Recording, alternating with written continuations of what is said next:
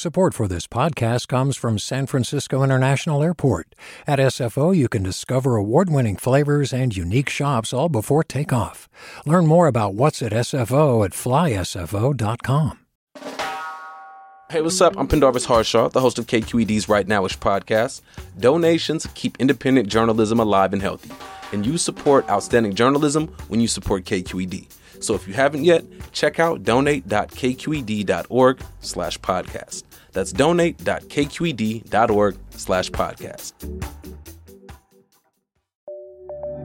From KQED.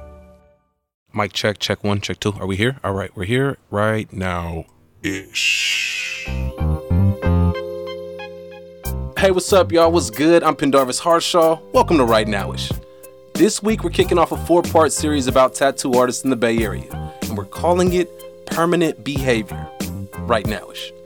We're going to feature artists, their tales of tattooing, and the culture that comes from the art form. But first, producer Marisol Medina Cadena and I chop it up about our personal connections to the ink. So, we're turning the mics on ourselves, putting each other in the hot seat to get down to the bottom of why we're obsessing over tattoos. Consider this an appetizer for the forthcoming meal, a preview for the upcoming film, a precast for the podcast. Yeah, that convo right after this. Stay tuned. Hi, I'm Sasha Coca, host of the California Report magazine. Every week, we bring you stories about what connects us in the giant, diverse Golden State. Because what happens in California changes the world. I love this place. We were once seen as like the place to be, California. The land of milk and honey. That's where you go to Sunshine State, but we just have challenges right now. KQED's California Report magazine. New episodes drop every Friday, wherever you get your podcasts.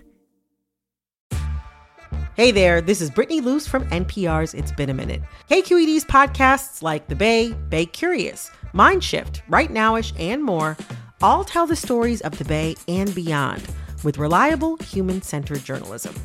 They aim to inspire, make you think, entertain, and expand your understanding of the place you call home.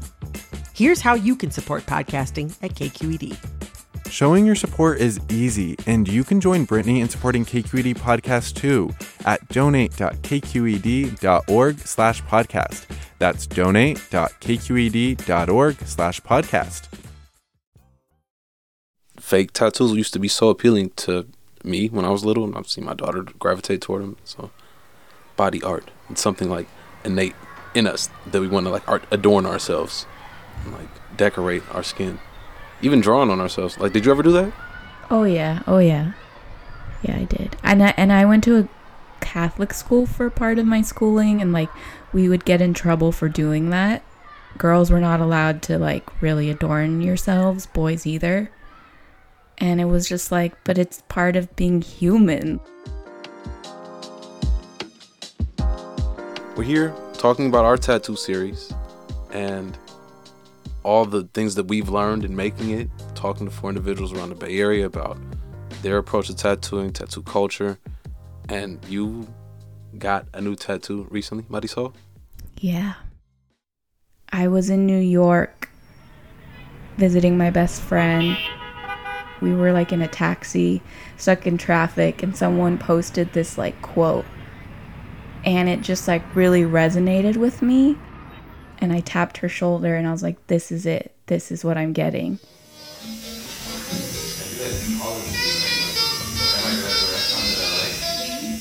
I went down to LA. I had a friend do it. He's been tattooing for a while. His father's a tattoo artist, so he learned from his father. So, I'm going to start with a smaller line. It's kind of easy to do it. Okay. If you want a break, whether that be restroom, water, or you just don't want me to tattoo you for a second, just let me know. Okay. Love good open communication here. I got it in the style of like the Cholo script.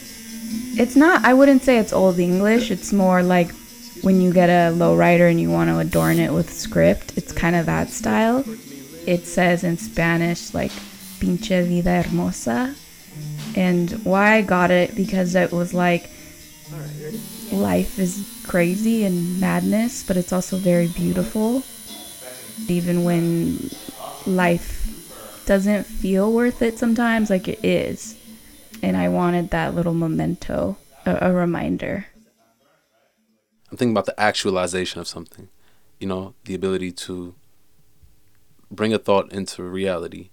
And one of the quickest, simplest ways is to write it out, and to write it out on yourself and serve as a reminder. I got 2 tattoos. So that whole writing, I like to do it in notebooks. A lot more notebooks than tattoos. Well, because you told us that you got your 2 tattoos when you were, quote, young, dumb, and on that hyphy juice, end quote. So are you going to give us details, or is that all you're leaving us with? Yeah, exactly. No need to delve any further. Let's just leave it there. Nah, man, I got tattoos when, it was just the simplest ones. My family, my mom, my sister, my aunt tattooed their names on my shoulder, kind of like living angels on my shoulder concept. I don't know. I was 17 and I thought poetry was cool. You still think poetry is cool? Right. Nah, that was old me. And then the other tattoo I have is a walking staff, a walking stick kind of piece that I brought back from Ghana. I went to Ghana when I was 17, and that experience, seeing the world beyond America, was very eye-opening. And so I had this whole idea of talking about ambitions of a tattoo, right? Like, I wanted to get that walking staff made out of wood, kind of engraved into an oak tree, because Oakland, obviously, and the veins of the oak tree was going to come down my arm and kind of create a vein. And out of the tree would be leaves featuring stuff that I've written, like notes. And so this whole idea about I was going to get a tree and a leaf. Nah, man, I stopped. I lost it. I've since lost the actual staff. I like the idea that you got the staff because you don't physically have it anymore. So it's a way to memorialize it. The series that we've done, Permanent Behavior, we talked to some folks. If I were talking to you for the first time and I was asking you, hey, what did you gain out of this series? What would you tell me? Yeah, I would really want people to realize tattoos are for everybody. It doesn't matter what your body type is, shape, gender, your career choice, how you pay your bills. If you want a tattoo, get a tattoo, because there's an artist out there who is probably working in your aesthetics or has your same political values or interests.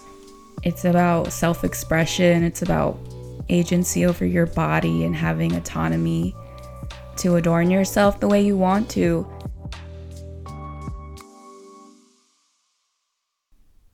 You mentioned agency, having control over your body. There was an interview that we did with Sophia Bloom, Pure Poke, and she mentioned that stood out to you, right? Yeah, that really resonated for me, because I feel like as a person in a woman's body, a lot of times you're socialized to be very protective of your body and not let anybody touch it because of very real threats of danger and violence. And so when you're allowing someone to tattoo your skin, it's kind of sacred because you're being I fully trust you and I consent to you seeing me like this. And whoever does your tattoo, regardless of what gender, you're consenting to them touching your body. And I just feel that's a big decision, and one that I don't know if we give ourselves enough credit for. Any advice to folks who are thinking about getting tattoos but are concerned about how painful it is or how vulnerable you might feel getting a tattoo in a certain place? Yeah, pain comes with it. That's just kind of something you have to accept.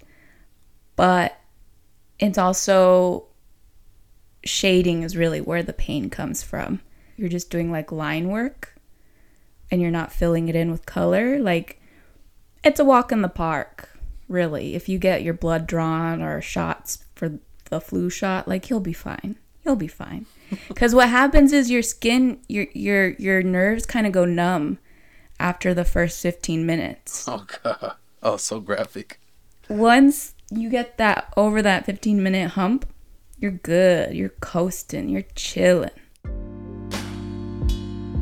I would say take a friend, take a buddy. Entice them with your company, food after.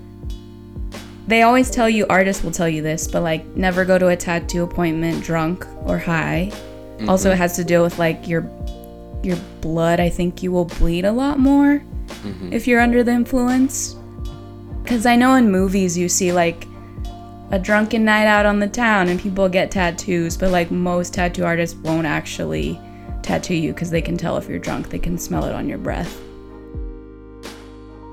You can ask like the tattoo artist if they're chill. Like usually they'll let you pick the music, something to watch on TV. Like if the pain is really concerning, you can be like, hey, to distract myself, can I play my own music? Can I watch like a show on my phone? And usually they're down because like they want you to be comfortable. Otherwise their job is that much harder.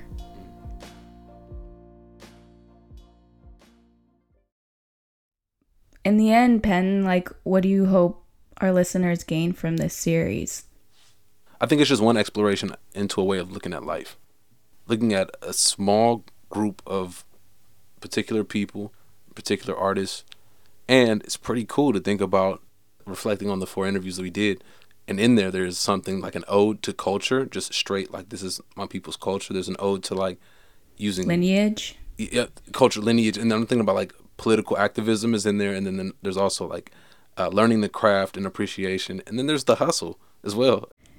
I think maybe it speaks to the Bay Area and the ideology or the values artists like to think the Bay Area is about, and that it's kind of this haven for like weirdos, eccentrics, and like people thinking outside the box, because we're not Hollywood, we're not New York, right? We're like this third space, if you will. Mm-hmm.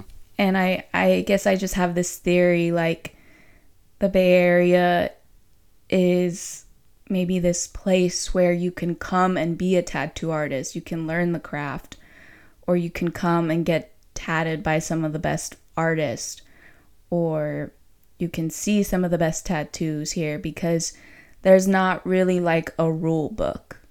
You know, whereas I feel like in LA, like there is a style and there is a tradition, and that's great. In the Bay, it's kind of like people taking tradition, honoring it, but just being like, I'm going to put my own spin on it. For sure.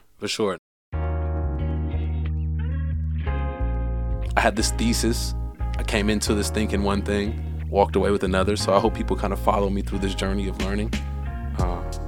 And there's a whole bunch more buried in there, you know, the wisdom about learning from your family members, or how to treat clients, or how to learn anew even after you've already mastered your art. Yeah, there's a lot of stuff buried in this series, so I hope people walk away with some of that.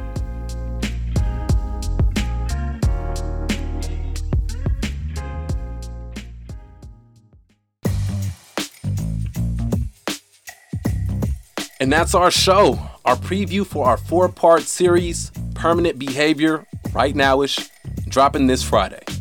Tell the homies, tell your mama, tell your neighbors all about it, and remember that tattoos are for everyone. The first episode features a conversation with Berkeley-based Miguel Bounce Perez, talking about how his upbringing with card clubs and cholo lettering seeped into his artwork. After that is a conversation with Pio Poke, aka Sophia Bloom, who specializes in hand-poke tats and has a lot to say about the power of worker-owned shops. Then we hear from Sabrina Huck, who's learned henna from her aunties in Pakistan and brings that into her tattoo craft. And last but not least is Mo Betta out of Livermore. Given his hyper-realistic style and persistence in excelling in an industry that's been tainted by racism, Mo Betta is a legend. We're excited to share these episodes with you, and we hope that you share some of your tattoo stories with us. You can reach me at OGPen on Twitter or Instagram, that's OGPENN, or if you prefer the Y2K way, send me an email, pharshaw@kqed.org. Let's get to the credits.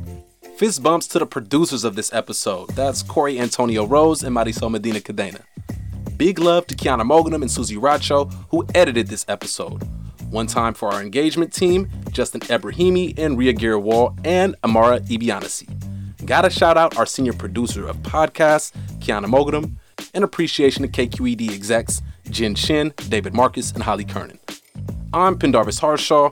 Thank you all for listening. Stay groovy, baby. Right Nowish is a KQED production.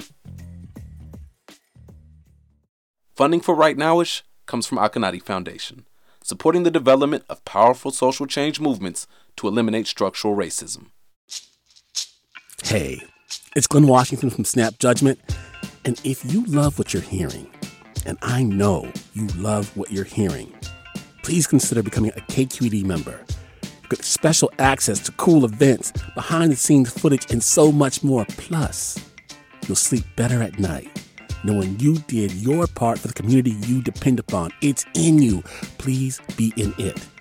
Visit donate.kqed.org/podcasts to sign up now. That's podcast with an S. Thanks.